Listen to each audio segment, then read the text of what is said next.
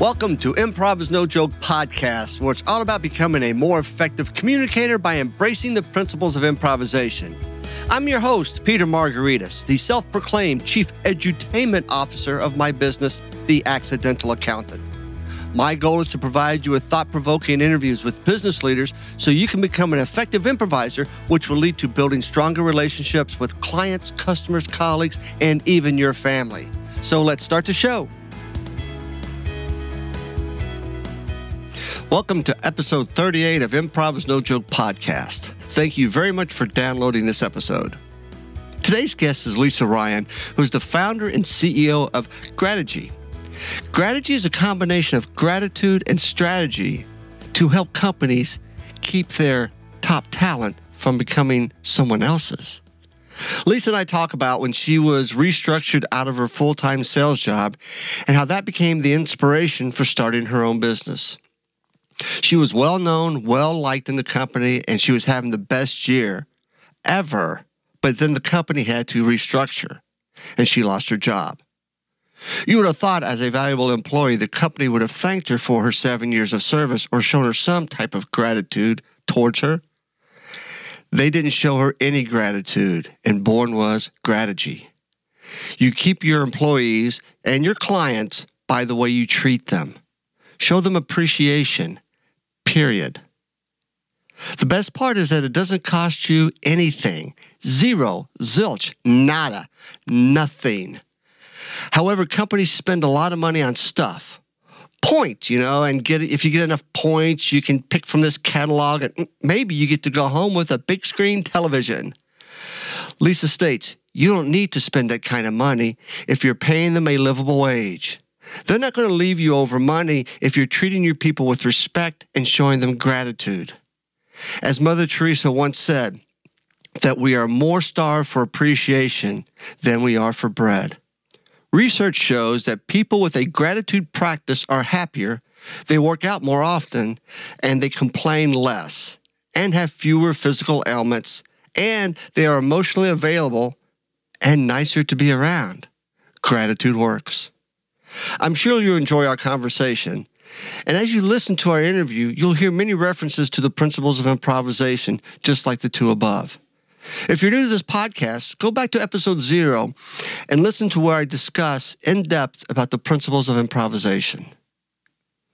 One of my goals with this podcast is that I'll help you begin to make changes in your work and personal lives so you can connect better with others and create meaningful relationships.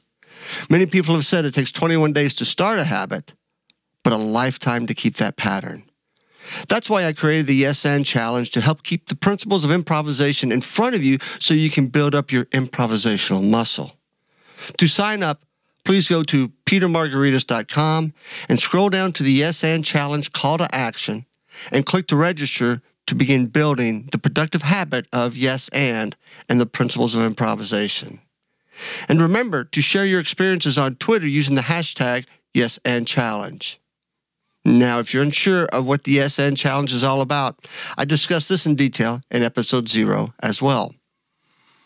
Remember, you can subscribe to my podcast on iTunes, Stitcher, and Google Play.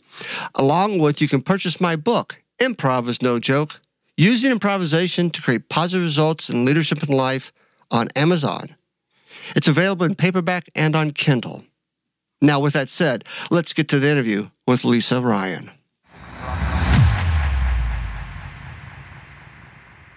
Hey, everybody. Welcome back. I'm with Lisa Ryan today. And before I introduce Lisa, I just want to read what's on her LinkedIn page, which I find extremely fascinating. She's an employee engagement speaker and a workshop facilitator to help you keep your top talent from becoming someone else's. Now, if that hasn't gotten your attention, I don't know what will, because we're all looking for the best and the brightest. But if they keep leaving and going someplace else, we need somebody like her to help us keep these people in our organization. So first and foremost, thank you so very much, Lisa, for being a guest on my podcast today. You are very welcome, my friend. It's great to be here. It's good to have you. And just to get everybody in my audience up to speed, tell us a little bit about who Lisa Ryan is. Okay, well, I spent most of my career in sales, marketing, and training. I have been wanting to speak for most of my life. It was actually showed up on one of my goal lists for the first time in 1987, when, of course, I was 6 years old, if you're doing the math. I was thinking 3, but that's okay. See, there you go. And when my position was eliminated in October of 2010 via group conference call with 12 of us getting the boot at the same time. That is not a great way to get fired, by the way. No. I just decided that I would not let any organization do that to me again. And Grategy was born on that day. And where my friends would tell me, hey, Lisa, that phone call was a blessing in disguise. My only response, of course, is, oh, honey, there was no disguise. So, so when it comes to doing something that you absolutely love, it's sometimes it happens in ways unexpected. I always thought, hey, I'm going to build up my speaking business, then I'm going to quit my job. But I had a very lucrative job, and it wasn't one that you just quit. And so, you feel that you have those golden handcuffs on, but when the opportunity is given to you to have a choice, I could have wallowed, or I could have done something that I loved. And I'm very happy to say that, 6 years later, I'm still loving it. That's great. We have a little bit of a similar background because at one point in time, many years ago, I was downsized, re-engineered, laid off, fired, something along those lines from a company in Columbus. And I remember that first Monday waking up going, what do I do? I said, this isn't vacation. What do I do? And I kind of ho-hummed for a little bit. A couple of days later, somebody said, this could be the best thing possible for you. And I did a complete change in attitude. And at the time, it was. It actually turned out to be the best thing possible for me. And this was back in the late 90s. Mm-hmm. I probably wouldn't be doing this if I hadn't have been re-engineered back in the day. So you took that opportunity and turned it into a business. Yeah, because I knew that one of the things that I went through myself is I'd been with this company for 7 years. I was on every product team that they had. I was well known, well liked in the company. I was having my best year ever. And then when when they had to make a difficult choice, and I'm sure that it was for them to do that kind of restructuring, but there was really nothing along the lines of, hey, thanks for your service. We're so sorry to see you go. There was really nothing like that. And I knew that it really just brought to light the gratitude, that appreciation, that acknowledging your employees is something that you do, whether you're in my situation like this and you have to let go a valuable employee, or, just to keep your employees there. You keep your employees and your best clients from becoming someone else's by the way you treat them.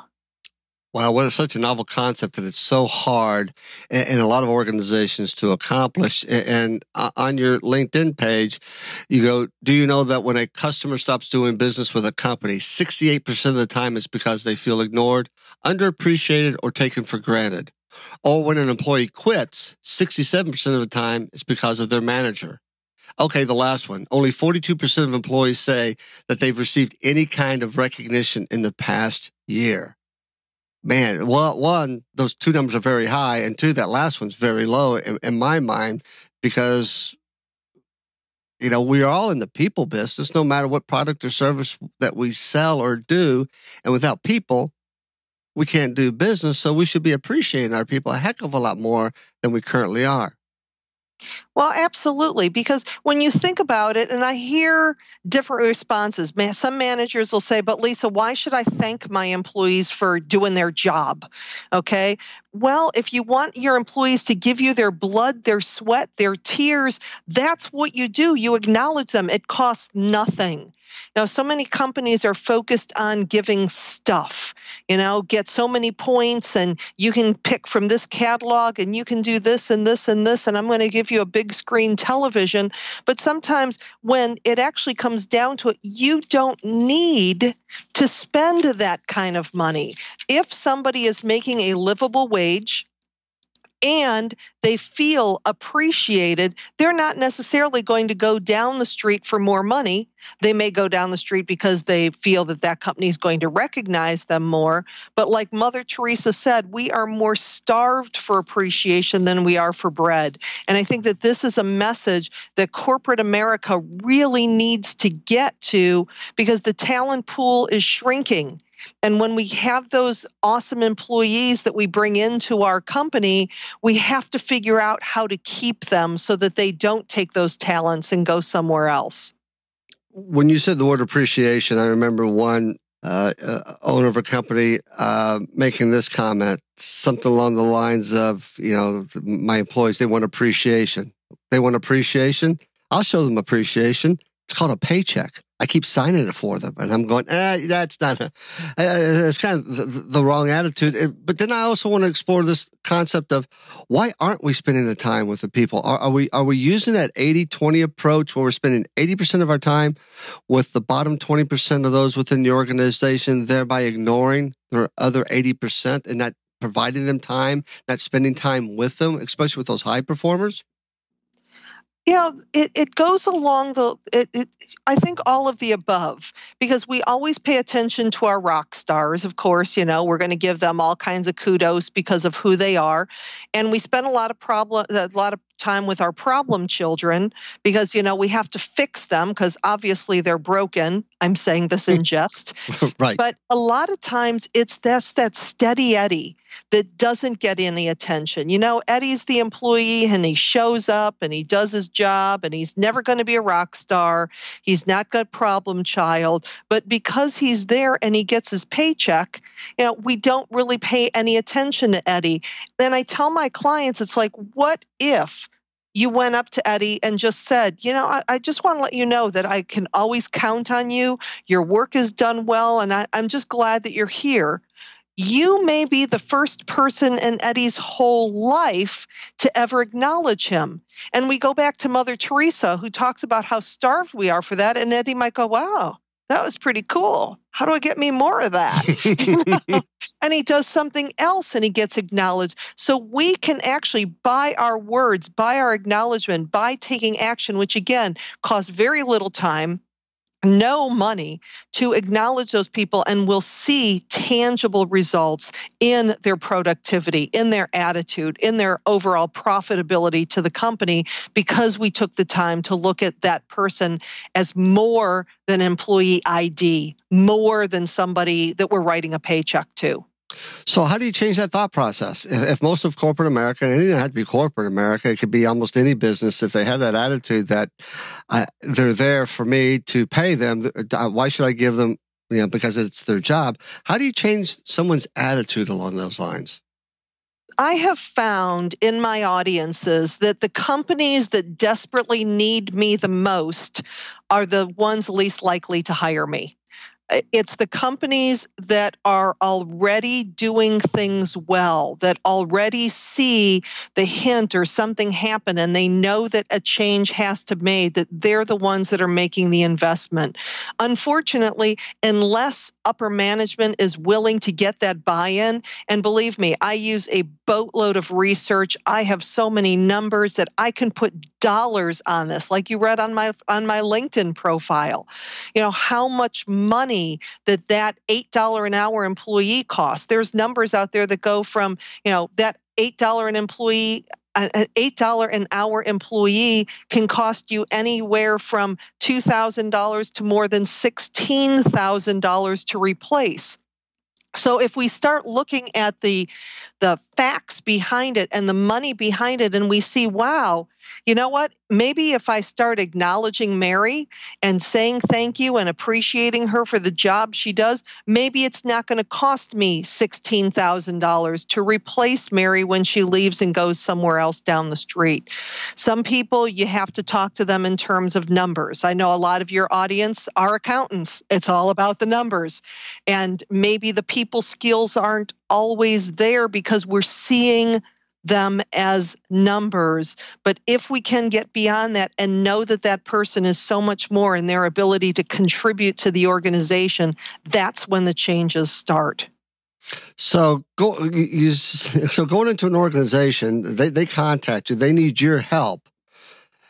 When you go in, are you doing a series of workshops, or what type of process are you putting in place for these organizations to change that culture?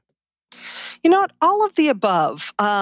2 weeks ago, I was at an insurance company, and they were bringing in their teams from all over the country. It was their management teams that they were doing a full day workshop, and I was the kickoff speaker. They had somebody come in and kind of give a company update, and then I had a 2-hour session with these managers.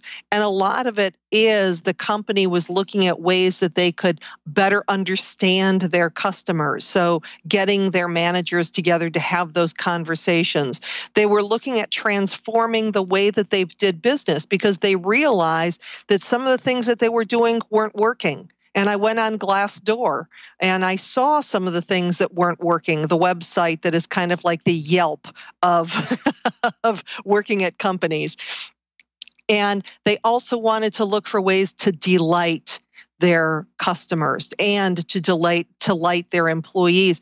Sometimes it's giving your managers permission to do these things, to have the conversation so that they can do a better job. But a lot of times, I think that that's really where the program is when the company is looking at making some changes, when they're starting to address their culture there, that my program is an excellent way to get that kickoff going, and then we continue the conversation. And depending on the client, sometimes that's webinars, sometimes that's teleseminars, sometimes that's going in on a regular basis, doing follow-up programs. So it really depends on the client because I really like to personalize my programs to exactly what the client's looking for. Okay, I have to take go back a little bit because you said something, a website that I've never heard of. Glassdoor.com? Glassdoor.com. And it's the Yelp of? It's the Yelp of employment. Basically, if you want to check out a company, and I compare it to Yelp because it's very rare that people write positive things on Yelp.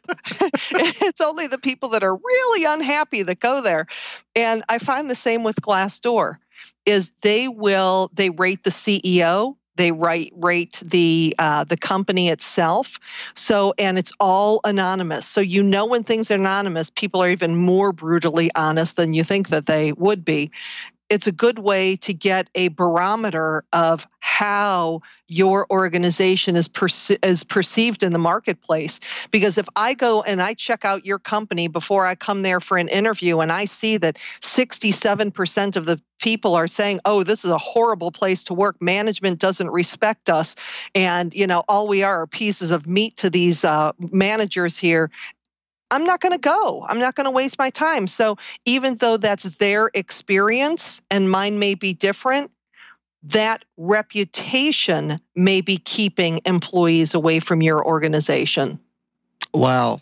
I actually just logged on to it, and I think after this interview, I'm going to go snooping around because I think about, so you're using it for a lot of different reasons, but you're also using it to kind of pre-screen prospects or potential clients on, do you fit, or how would you fit within that organization, or are they really actually looking for your services, or could they just be giving lip service to their employees?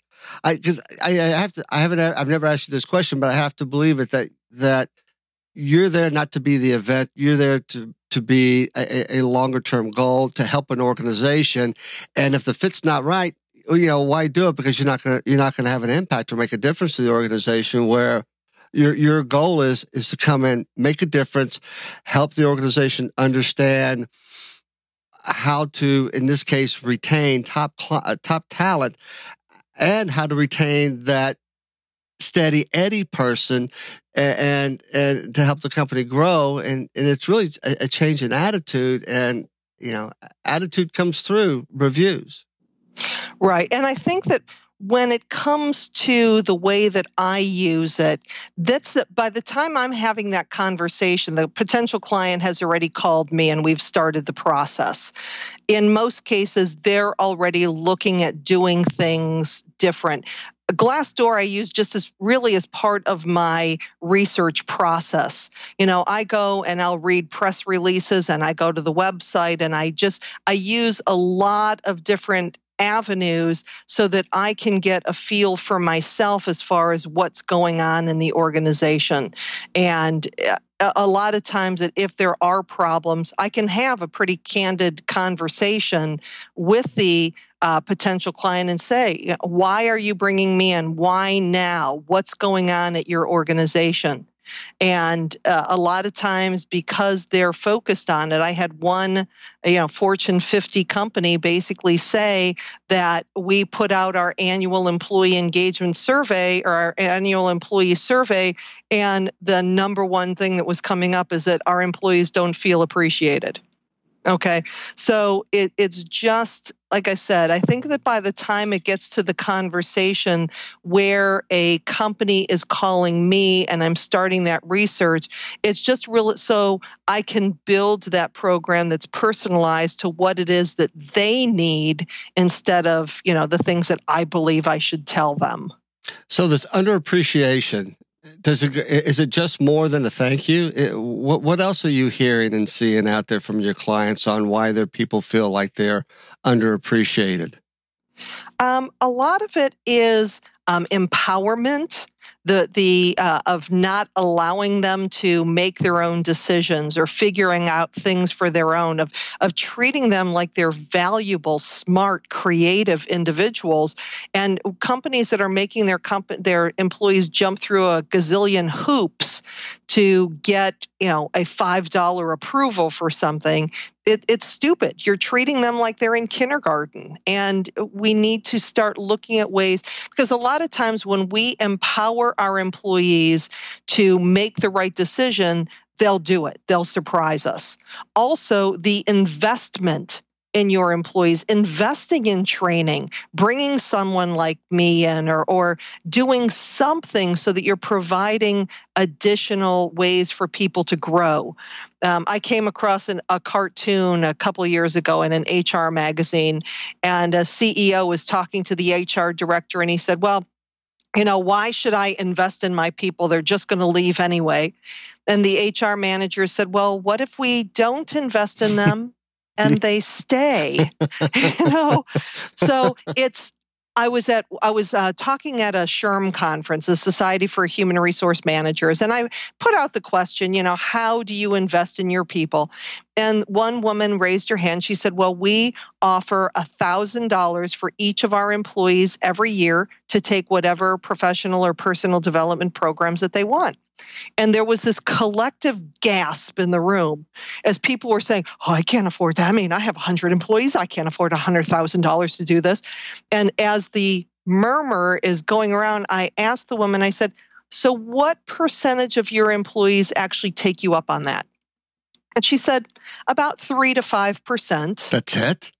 The thing is, though, that the other, let's say 95% of the people that don't take advantage of it because of, the things they have in their plate, the families, all that kind of stuff, whatever decisions they make, they still know that their company is investing in them and they can take advantage if they want to. So again, there's a different level of connection, and the 3 to 5% that are taking advantage of that opportunity, those are the ones we're keeping our eye on, because that's where our emerging leaders are coming from.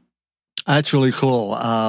Yeah, and I like the way you use the word investment versus cost, because the person in the audience said, we can't afford that. In her mind, she's thinking it costs too much. And a mutual friend of ours has made this comment. When you talk about investment, where will it take us? And when we talk about costs, we're just looking at today, and it's not forward thinking in a way. It's just, how do we invest in our people? It goes a long way in helping with that retention. Absolutely. And like I said, there's so many opportunities for companies to provide training. And when you look at the opportunity to take an hour off, to have a lunch and learn, to bring in Subway or something and watch a webinar together, participate in a teleseminar so that your whole team is having the same conversation versus, sometimes, we just send our managers, or, I'm going to send one manager to training because goodness knows I can't afford for more than one person to be off. But you have the synergy of that group of people having the same conversation and being able to brainstorm ideas and get things done versus one person who goes to a training, comes back with all these ideas, and then the first person says, well, that's stupid. I don't know how we do that. And then they give up on it. So we just look for ways that we can bring that learning culture into our companies. And we can do that, like I said, with technology and everything, just with us being able to have a conversation on Skype or on Zoom, or, it feels like we're sitting in the same room having a conversation together. You can do that. We create these connections and the opportunities for people to learn and grow together. And it goes to the attitude. It goes to the attitude of the organization. It goes to the attitude of the individual, because we can provide this investment to them. However, if they're in a teleseminar or on a webinar, I want them 100% focused on the teleseminar or the webinar. I don't want them multitasking. And I think that's part of the challenge with technology is, okay, all right, I've got to sit in this thing for an hour. Okay, well, let me make sure I got my phone with me so I can answer any emails. And, I can multitask. No, you can't multitask on the same side of your brain. So, I think it looks at that attitude of that individual as well. And what are you seeing different between the generations? Are the younger generation, they want more of investment into them. They want that learning to be part of their overall career development. Are you seeing any differences between generations as it relates to this? Is there any rub out there? What do you see? Well, definitely with the youngest of the generations coming through, the millennials and beyond, there is that desire to learn, that desire to grow with the organization. And sometimes when boomers or Gen Xers look at the track record of the millennials coming through, they don't take the time because they're like, well, why would I waste my time with that person? They're only going to be here for 6 months or a year. Well, maybe if they had the opportunity to grow, if they saw that you were willing to invest some time in them, then they would stay longer. Are they going to stay for 20 years? Probably not. But the thing is that when you look at the boomers had the advantage of the traditionalists, kind of putting their arm around them, mentoring them and stuff. The boomers tried to do that to Gen X. And now we have this group of people that people are not paying attention to because they're not necessarily seeing the value, the creativity, the desire for growth. All they're seeing is a bunch of jobs on a resume, and they're discounting this magnificent group of people that are now, believe the numbers are by 2020 they'll make up 75% of the workforce. So we have to figure out a way to connect with all of the generations.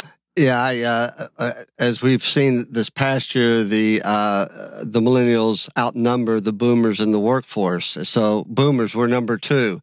There's only one way we can be number 1, to start killing them off, and that's not the right idea. So we're going to be number 2. And also, it was about this time last year on CNBC, I saw that millennials contribute over $2 trillion in consumer spending in the U.S., and that's their money, not their parents' money. Right. Yeah, and when I hear when I hear millennial, I go, here's a millennial for you that might put things in perspective. You ever heard of Mark Zuckerberg? Yep. He's a millennial. Yep, absolutely. Well, and I think the other thing that companies are also mistaken is they're not putting into plan succession planning for when the boomers leave.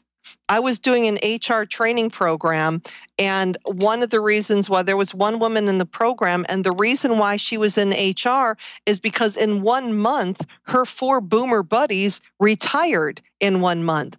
And the company had not planned for that. We're losing a boatload of knowledge, skill, company history as you're taking this generation that was the largest generation and is no more, but are not making the adequate plans to look at who are our emerging leaders and how can we invest in them to, again, help them stay, to help them get the job done, and to not lose so much when that when that boomer decides it's time to go.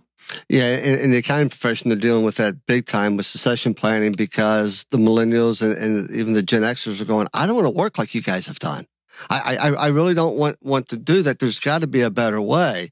And actually, I've shared this story in previous podcasts, but at one of my presentations, this one manager came up to me and shared a story that he had one of the partners come and give him some work and say, I think we should do it this way. And the manager said, well, I think I got a better way. And the partner listened to him and he was right.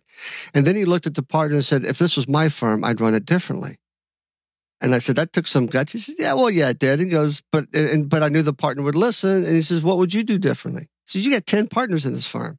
You're killing yourselves.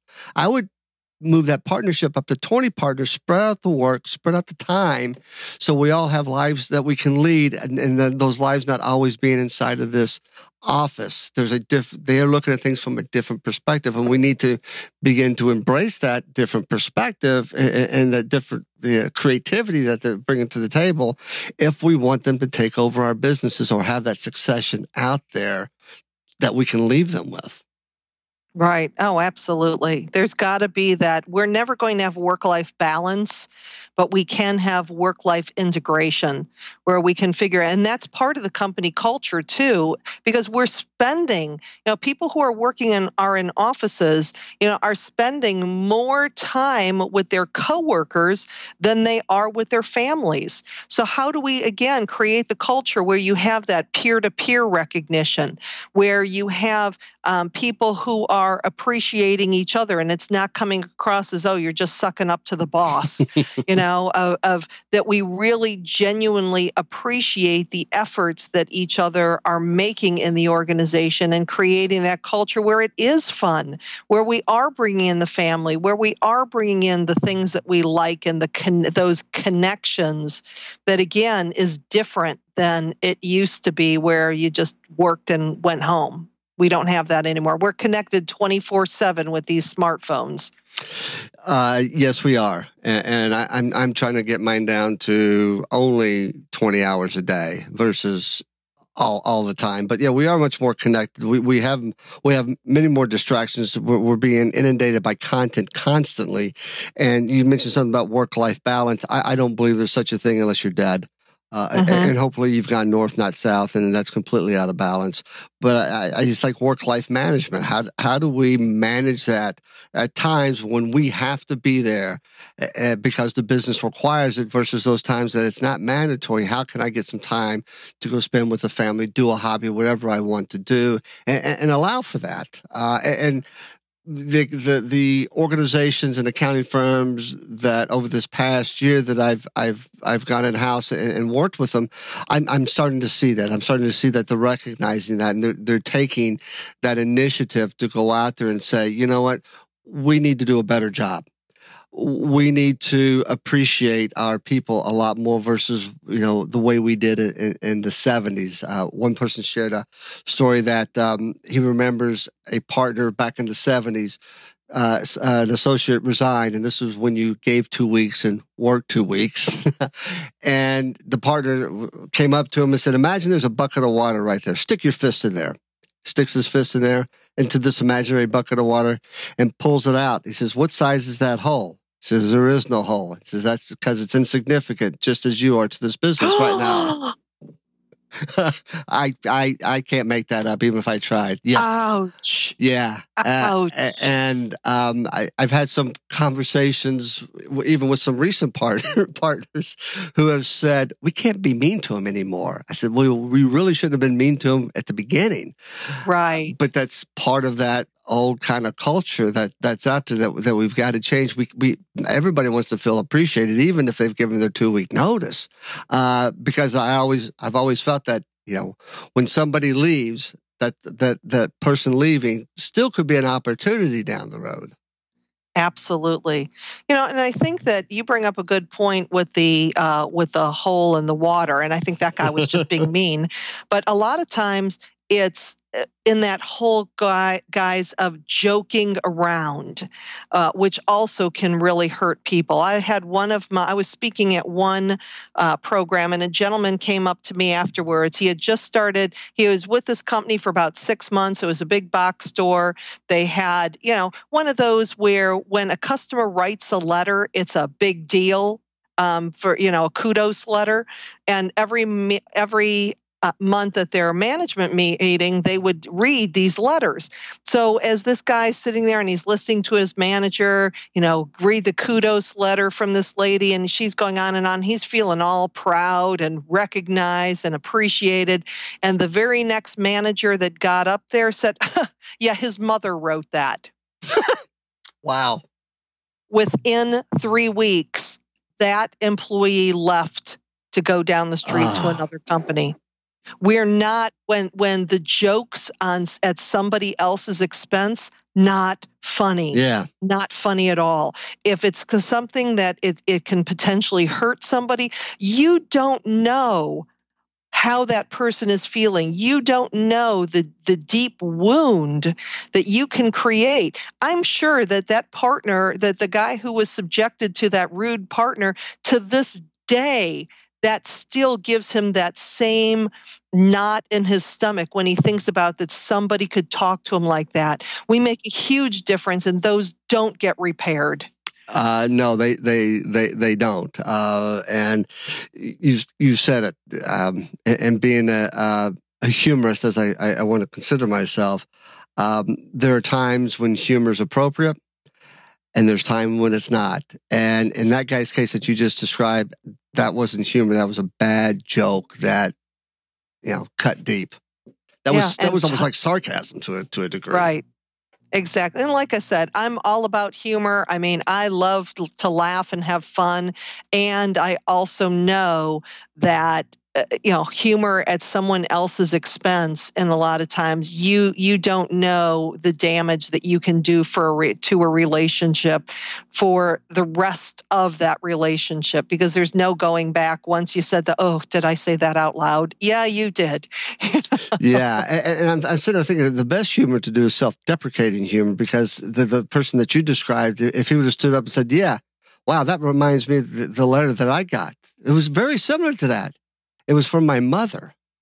Yeah, exactly. But you got one from a customer. That's even better. That's awesome. Thanks. Keep doing that. Great job. So you get to laugh. You get the self-deprecating humor, but you also want still, appreciate and praise the person for the hard work. Absolutely. And that's what it comes down to. It's just being aware of our language. It's catching people doing things right. And also, you need that buy-in. I know that's one of the reasons why I love to really work with management teams, management retreats, and that type of thing. Because unless the leaders get it and they buy in, and this is not just another thing we check off. Ooh, employee engagement, check. No. If you believe that it's something, say 5 thank yous a day. Okay, thank you, thank you, thank you, thank you, thank you. Okay, I'm done. But there's not that heart level, there's not that sincerity. Employees can see that all day long, so why bother? Right. Be sincere, be consistent, and don't put a compliance factor around it. Right, absolutely.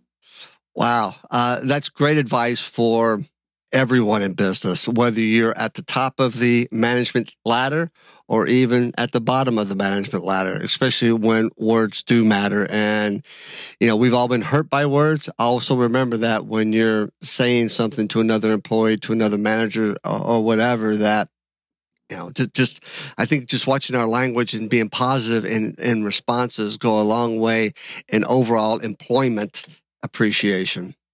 Absolutely. And I run with this comment for a second, because I've been hearing this a lot, and I think it goes to the attitude within the organization. Those who aren't in a management role are often the first to criticize management's decision, but not knowing everything that went into that decision. And I don't know, those who say, my manager's an idiot or something like that, I'm going, whoa. You got to change your attitude. Can you explain to me why he or she's an idiot? And it really just comes down to the person doesn't agree with the decisions that are being made. So then if you can't make those changes, then you have to change your attitude, or you're in that bottom 20% of that employment pool within that organization. Right. There's always got to be personal responsibility for everything. When it comes to the gratitude research that I've done, gratitude is not an IOU. I said thank you to her and she never says thank you back or you're welcome back or anything. You know what? It's still my choice to decide if I'm going to let that person mess up my day. So it's the same thing in the workplace. We have to decide to change our attitudes, to realize when we can make a difference, to realize where no matter what we say, it's not going to make a difference, and be okay with that, because we always have a choice. And sometimes the choice is maybe my talent is spent somewhere else better. Maybe this is the opportunity for me to do something better. Or maybe it's not that bad. It's just because of what I'm going through and I need to suck it up and move on. But we always have the choice. And that's what I say in my programs. Nobody can make you mad, just like nobody can make you happy. You choose your emotions. And, sometimes you just got to, watch Frozen a dozen times and sing Let It Go.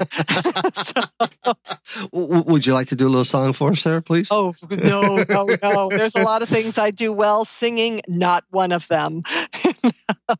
Yeah. And attitude goes a long way. And I think it's Maya Angelou who said, if you want to change something, change it. If you can't change it, then change your attitude. I think, we all have a lot of pressures on us day in and day out. But I think, as you said earlier, we spend a lot of our time within these organizations, and I want to be happy inside the organization. So if I'm not feeling happy, is it something I'm dealing with personally? If it is, okay, then let's change the attitude. Or, as this one attendee made this comment to me at one of my sessions, she goes, I don't understand people. I said, well, this ought to be good. Tell me what you mean. And the example that she gave, and I've said this in previous podcasts, is that they had an opening. Somebody left the organization and they had an opening. And normally they would post for this opening. However, they had the ideal person, we'll just call her Lisa, to fill that role. So with that posting, they put Lisa in this role, and the whole office went crap crazy. And when she called a meeting of everybody to talk to them, and she said, you know why Lisa got the job? Because every day she's walked into this office, she has been interviewing 1,000% better than everybody else here. Every moment that you walk into this organization, don't think you are not being interviewed, because you are. And you've got all eyes on you, so you guys need to do a better job of interviewing every single day in order to be considered for that next role, which I think goes back to the point of that attitude. Right. And that's why, again, in my research on gratitude, things like keeping a gratitude journal, which again, that's a whole nother conversation for another day. But taking responsibility for yourself to start looking for the good. Because when you personally, I have a 30-day gratitude challenge. Write down 3 to 5 things that you're grateful for every day for 30 days. I guarantee you things will start to change. But what it does is it actually changes your energy, because I believe that we can all change the world one thank you, one interaction at a time, one looking for the good, one choosing a positive emotion versus a negative emotion. We all have that choice, and we can do that for ourselves. We can also do that for our organization when we don't think that anybody's paying attention to us. But it's still our choice to do the things that we believe will take ourselves and our organizations forward. Wow. Well said. Thank you. And yes, that we will have a longer conversation as it relates to the gratitude journal and along those lines. But I think I would, before we end this, I think I'd like to take a little shameless plug here. And would you tell us what else you do, Lisa? Well, I am the current president, serving my second back-to-back term of the National Speakers Association, the Ohio chapter. And it is I love NSA. I've been a member for 7 years. I've been serving on the board, I think, for 6 of those years. And it's just a great place for people who are looking to build a speaking business. Or to build another business through speaking.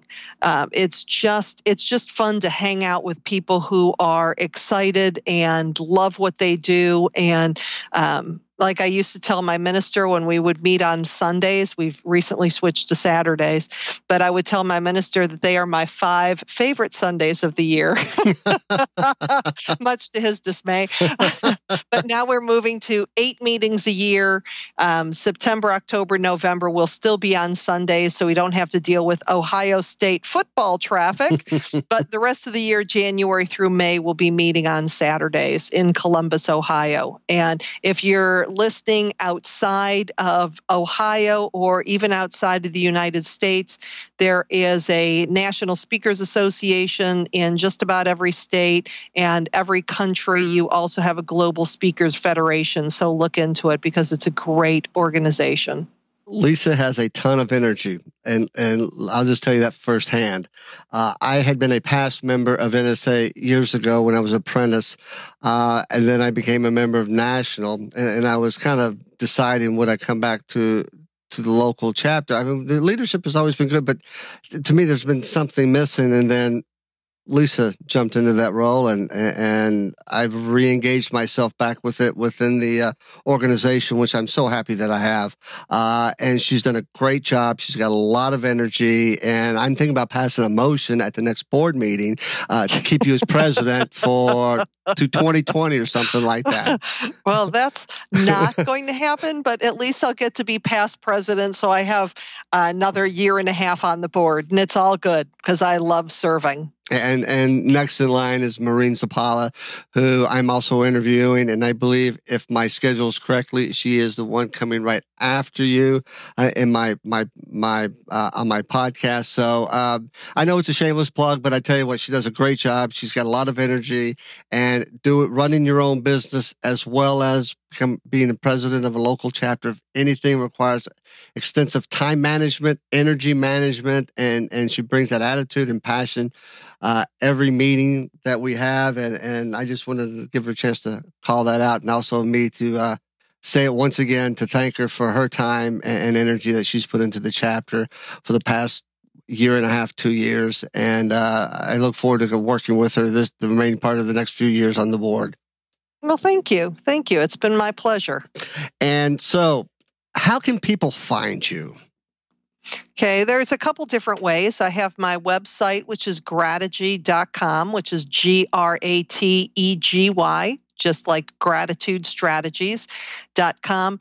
At Grategy.com, you can actually sign up for my Gratitude Thought of the Week, which is a short inspirational message that seems to show up exactly when you need it. I've heard that from a lot of people, so it's not just me saying it. I can be reached by email, lisa@grategy.com. And all of my books, I've written 8 books. They are all on Amazon. There is another Lisa Ryan. All of my books, except for Afraid to Speak to Paid to Speak, are all about gratitude. So that's how you'll tell us apart. Well, one, thank you very much. I know you've provided so many useful tips to this audience to better engage their workforce so they're not leaving to the competition. They're staying with the organization. Thank you for your time. And once again, thank you for your service to the National Speakers Association, Ohio chapter. You're very welcome. It's been my pleasure to be here. I would like to thank Lisa again for taking time out of her schedule to give us ideas on how we can keep our top talent from becoming someone else's. Lots of great advice Lisa has given us. In episode 39, I interview Maureen Zappala, who's the founder and CEO of High Altitude Strategies. She helps smart people match their confidence to their competence. This is a very interesting interview because Maureen discusses the imposter syndrome. If you don't know what the imposter syndrome is, then get out your Encyclopedia Britannica and look it up. Or just go to Google. Thank you again for listening, and remember to show appreciation and gratitude to your top talent so you can keep them on the payroll.